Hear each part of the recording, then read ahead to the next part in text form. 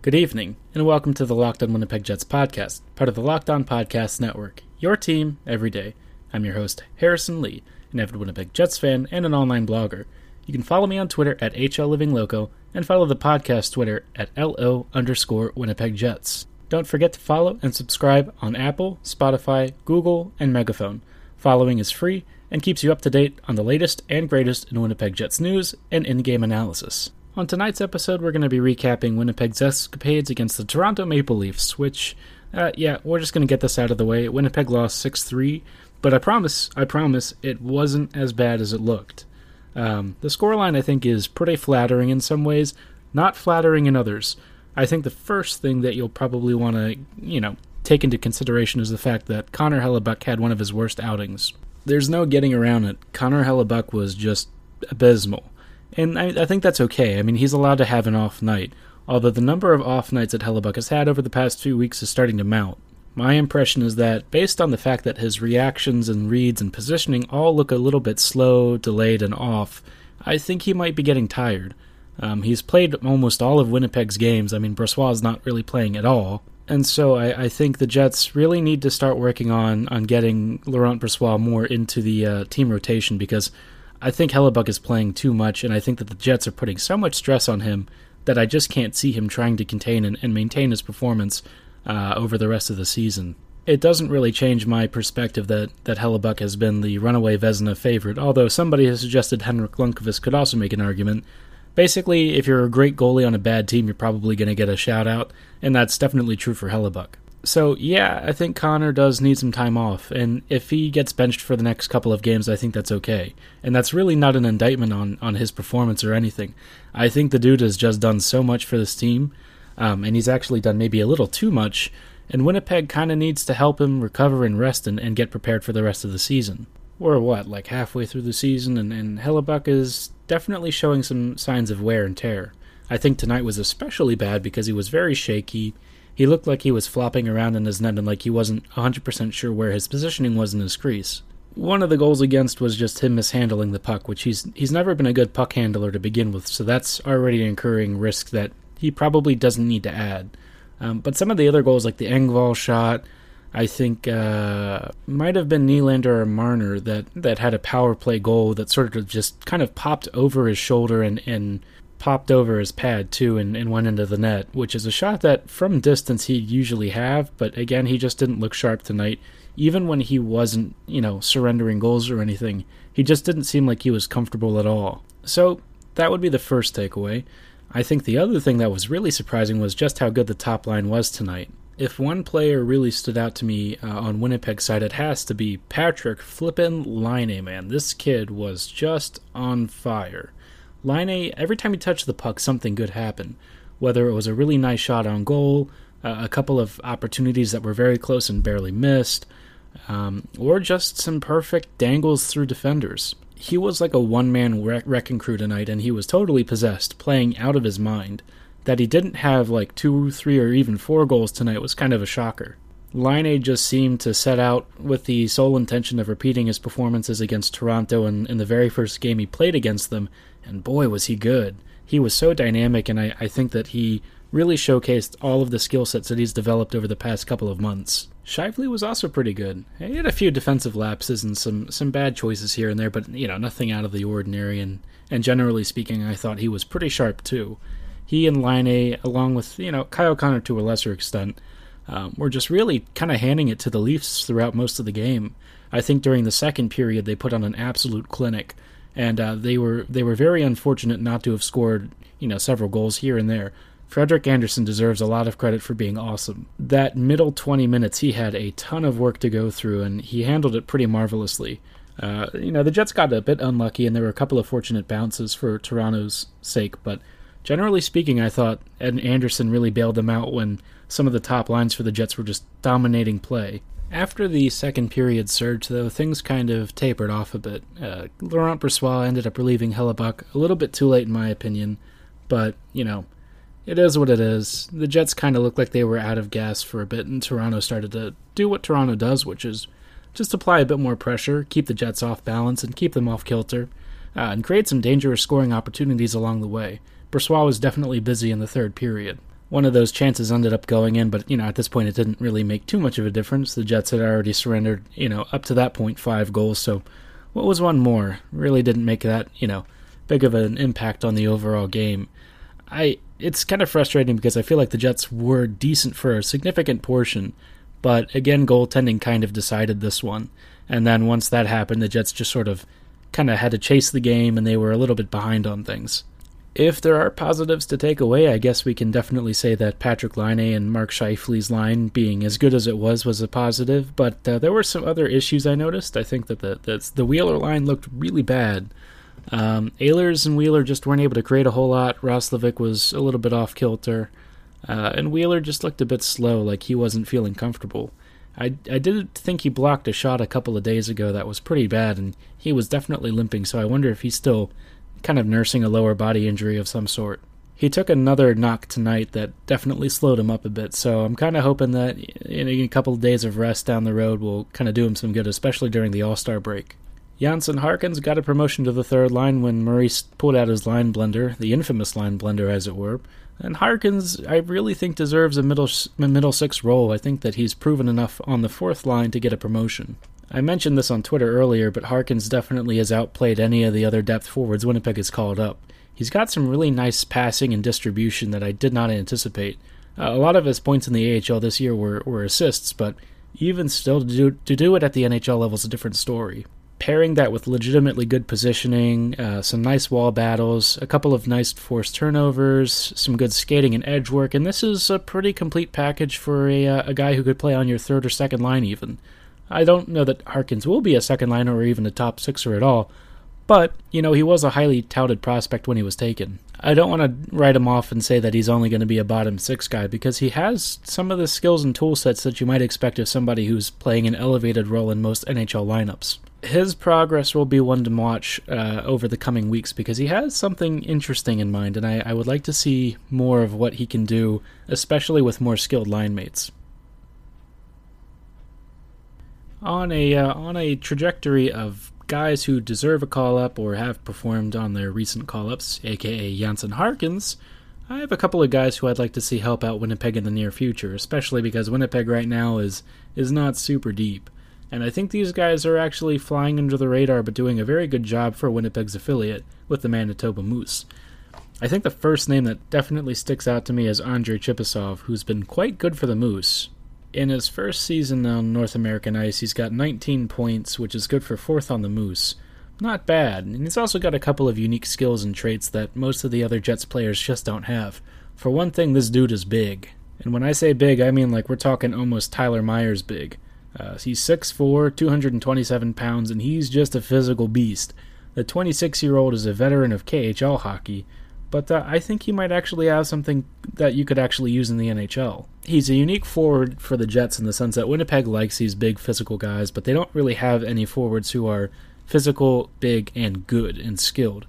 And that's where Chipasov apparently has some finesse to his game that other guys don't have. Compared to players like Logan Shaw and Gabriel Bourque, and Gabriel Bourque was especially bad in this game against Toronto, and he's kind of struggling a lot lately, so you bring in someone like Chipasov, call him up and see if he can outpace some of these current depth forwards. I think Chipasov has some interesting traits, and I think he brings a unique element of physicality and size and strength, and he also has some sauce, so maybe the Jets can give him a shot and see what he can do.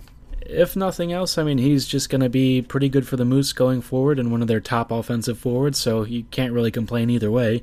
He's only $792,000 on the cap hit, so not really a big deal either way. I'd also be remiss not to mention that Sami Niku has been called up for the Jets, and he was actually in the rink tonight, but he was sitting in the press box, unfortunately, and I think he was scratched right ahead of the game. I know that there is some tension between Niku and this team, but for the love of all that is good and holy, there's really no excuse not to be playing Niku right now, especially given the state of this Winnipeg blue line. Tonight we saw Lucas Sabisa mishandle the puck, which directly turned into a goal for, I believe, Kasperi Kapanen. Like, Sabisa straight up looked at the puck, missed it with his stick, and basically laid out a nice pizza for Kapanen to just walk right in on Hellebuyck. Now, obviously you want Hellebuyck to make a save here and there, but this is just a bad turnover period. For this to be one of the continual issues with his defense. Guys who don't have a whole lot of foot speed, who tend to have very poor passing and turn the puck over under pressure, that just can't be a hallmark of your defense. And unfortunately, that's exactly where Winnipeg is right now. They just don't have defenders who can avoid turning the puck over, especially when faced with even a bit of pressure and pace. So Sami Niku needs to get some game time. Cheveldayoff has said that he will get game time at some point, but this is the last year of his ELC. And let's be honest, Niku's just kind of rotting away with a moose. He needs to be playing in the NHL. There's no excuse for Sami Niku not to be playing at the big club level. Yes, he will have defensive liabilities. Yes, he's going to make mistakes. We've already seen some of the weaknesses in his game. But I can tell you right now, he is going to be better than about half the defense we have right now, if not almost everyone on this team on the back end. That's not saying a whole lot, but it's also suggesting that he has some unique skill sets and traits that no one else on this defense has. For all of Neil Pionk's faults, he's actually been pretty decent for the Jets, and I don't mean that in a patronizing way. I mean, he's been legitimately a decent, second-pairing defenseman. Sami Niku might be the next Neil Pionk. If that's his maximum NHL impact, that is genuine value, and he's a 7th-round pick that you've gotten to the NHL and you're using in a decent role. Winnipeg literally has no other defensive options right now. So for Niku to be sitting in the press box, to me, is just, I don't understand. What does he have to do to get a spot on this team? I mean, there's no one else that should be standing in his way, especially when most of the guys that are blocking him right now are 7th defensemen or really AHLers. If Niku doesn't get ice time in the next couple games or even the next couple weeks, then he's never going to play for this team. I mean, that's just the end of it. He's going to get traded, or he'll be a free agent or go back to Finland, something like that, because there's no reason for him to be sitting on the bench when the Jets don't have a real defense. It's not like he was that terrible when he played a couple of games this year. He looked pretty decent, and he certainly can carry the puck out of pressure a lot better than some of the other guys. He also has good shooting and good passing and nice edge work. He might be able to even help this power play unit that's really struggling right now. I think the power play as of today was under 20%, which is just abysmal, especially given the shooting talent that is available to Winnipeg. So, just put Sami Niku in. I don't know what else to say. Get him some game time, get this defense going, because right now this unit is totally underwater. As far as other defensemen who might be down the pipeline and coming up, in the next couple seasons, if not next year or the year after, I think Leon Gawanke and Jonathan Kovacevic both have a shot. Both have been very decent for the Manitoba Moose this season. I believe Gawanke has something like 13 points and Kovacevic is at 9 points. So they're both offensive defensemen. Kovacevic is a big kid with a nice booming right shot. He's also a smart defenseman, and when he was playing for Merrimack, he was definitely their best skater, especially on the back end. Merrimack was frankly a shockingly terrible team that you could barely call Division I, and, Kovacevic was one of their leading offensive producers. I think at one point he was tied for the team in scoring, if not, at least second place. Gawanke, on the other hand, is kind of a curious one because he's very much a high-event hockey kind of guy. Like, if you put him on the ice, you're going to give up chances as many as you get. But Gawanke is also a really fun player, and I think that he kind of fits in the same Sami Niku mold, where if you give him a shot, he's going to give you a ton of offense, and yeah, he's probably going to give up and surrender defensive opportunities to the opposing team, but maybe he outweighs that value with the sheer amount of offense that he can create. He's an incredibly smart skater, he's got good passing, good vision, he's got a nice shot and great attacking instincts in the offensive zone, and he's already producing at the AHL level. To me, that just seems like a recipe for somebody who should get a look at some point, because the other options right now, Winnipeg just doesn't have other defenders to call on. They have Dylan Sandberg, who's at Minnesota, and really is too good to be playing for Minnesota. They've got Ville Heinola, who is over in Finland, and should probably come back in the near future. They've got Niku, who they called up and immediately sat in the press box, which, if he sits one game, okay. Wait till he gets a little more acclimated back into the team fold, but, you don't want him sitting too long. And then you've got, I guess, a couple of guys like Declan Chisholm, who's doing very well for his current team, which I believe is Peterborough. Dude has like 44 points in 35 games, which for a defenseman is kind of nutty, pretty good. The 19-year-old is definitely going to be somebody for the Jets to keep an eye on, because They don't have many left-handed defensemen to begin with, but Chisholm has definitely pushed past some of my earlier expectations. I think the Jets have something in him, legitimately something, and I want to see him at some point down the road make the jump to the pro level. If not next season, then the following season. He's got to make the jump sooner rather than later, though. Sandberg would be nice to have, but I don't know what his plans are, considering he stayed at college and he hasn't signed a contract, so he's kind of up in the air, and that just leaves a couple of options for the Jets in Kovacevic, Kavanke, and at a fringe shout, Luke Green, who really hasn't played a full pro season. I still have hope for him. He's definitely talented, but Green again hasn't been able to stay healthy, so he kind of needs a season of pro hockey, a full season without injury, to kind of get a sense of where his development is. So Winnipeg's pickings right now are a little slim, but there are reinforcements that are going to start hitting in the next year or two. It's just going to take a bit of a wait for the Jets, and that might not be good enough, to be honest, because Winnipeg is they're at a point where they have a roster where they can compete, but they don't have enough support on the back end to do it.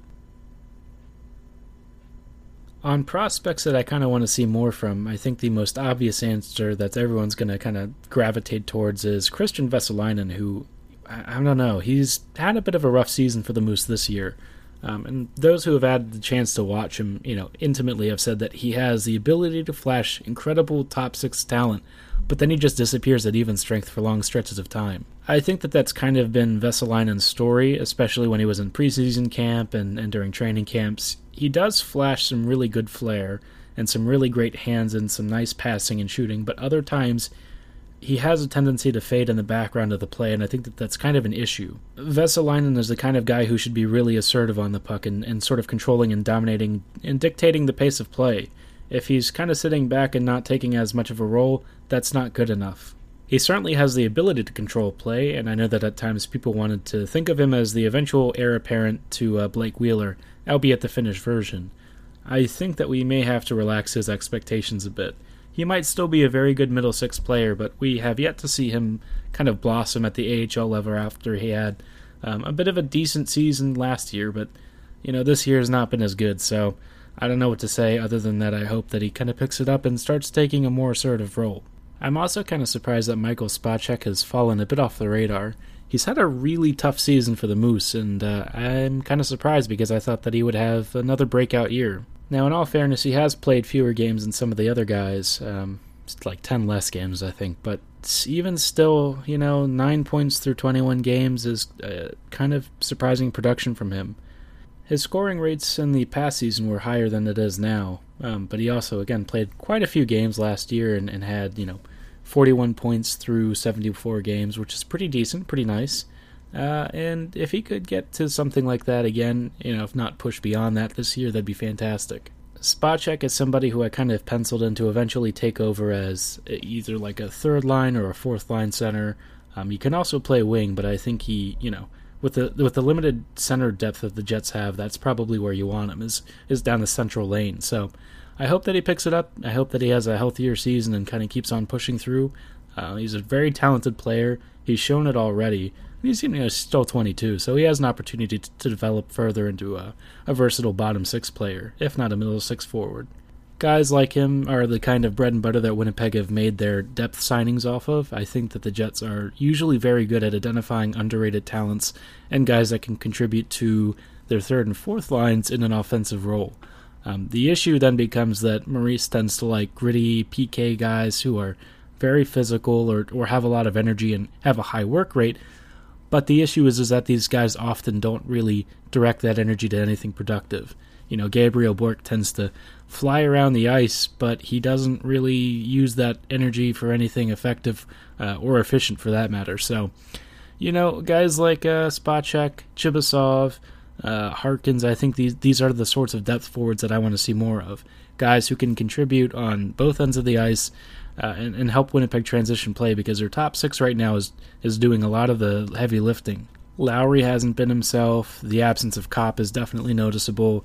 Perreault's getting older, and there's just not a whole lot there for the Jets to work with. So, obviously we did expect some roster turnover, but the amount of depth that has turned over to match up with the defensive situation right now is definitely putting a squeeze on the Jets, and it's definitely contributing to defensive lapses as well. When Nick Shore is one of your immediately most impactful depth forwards, it's kind of an issue.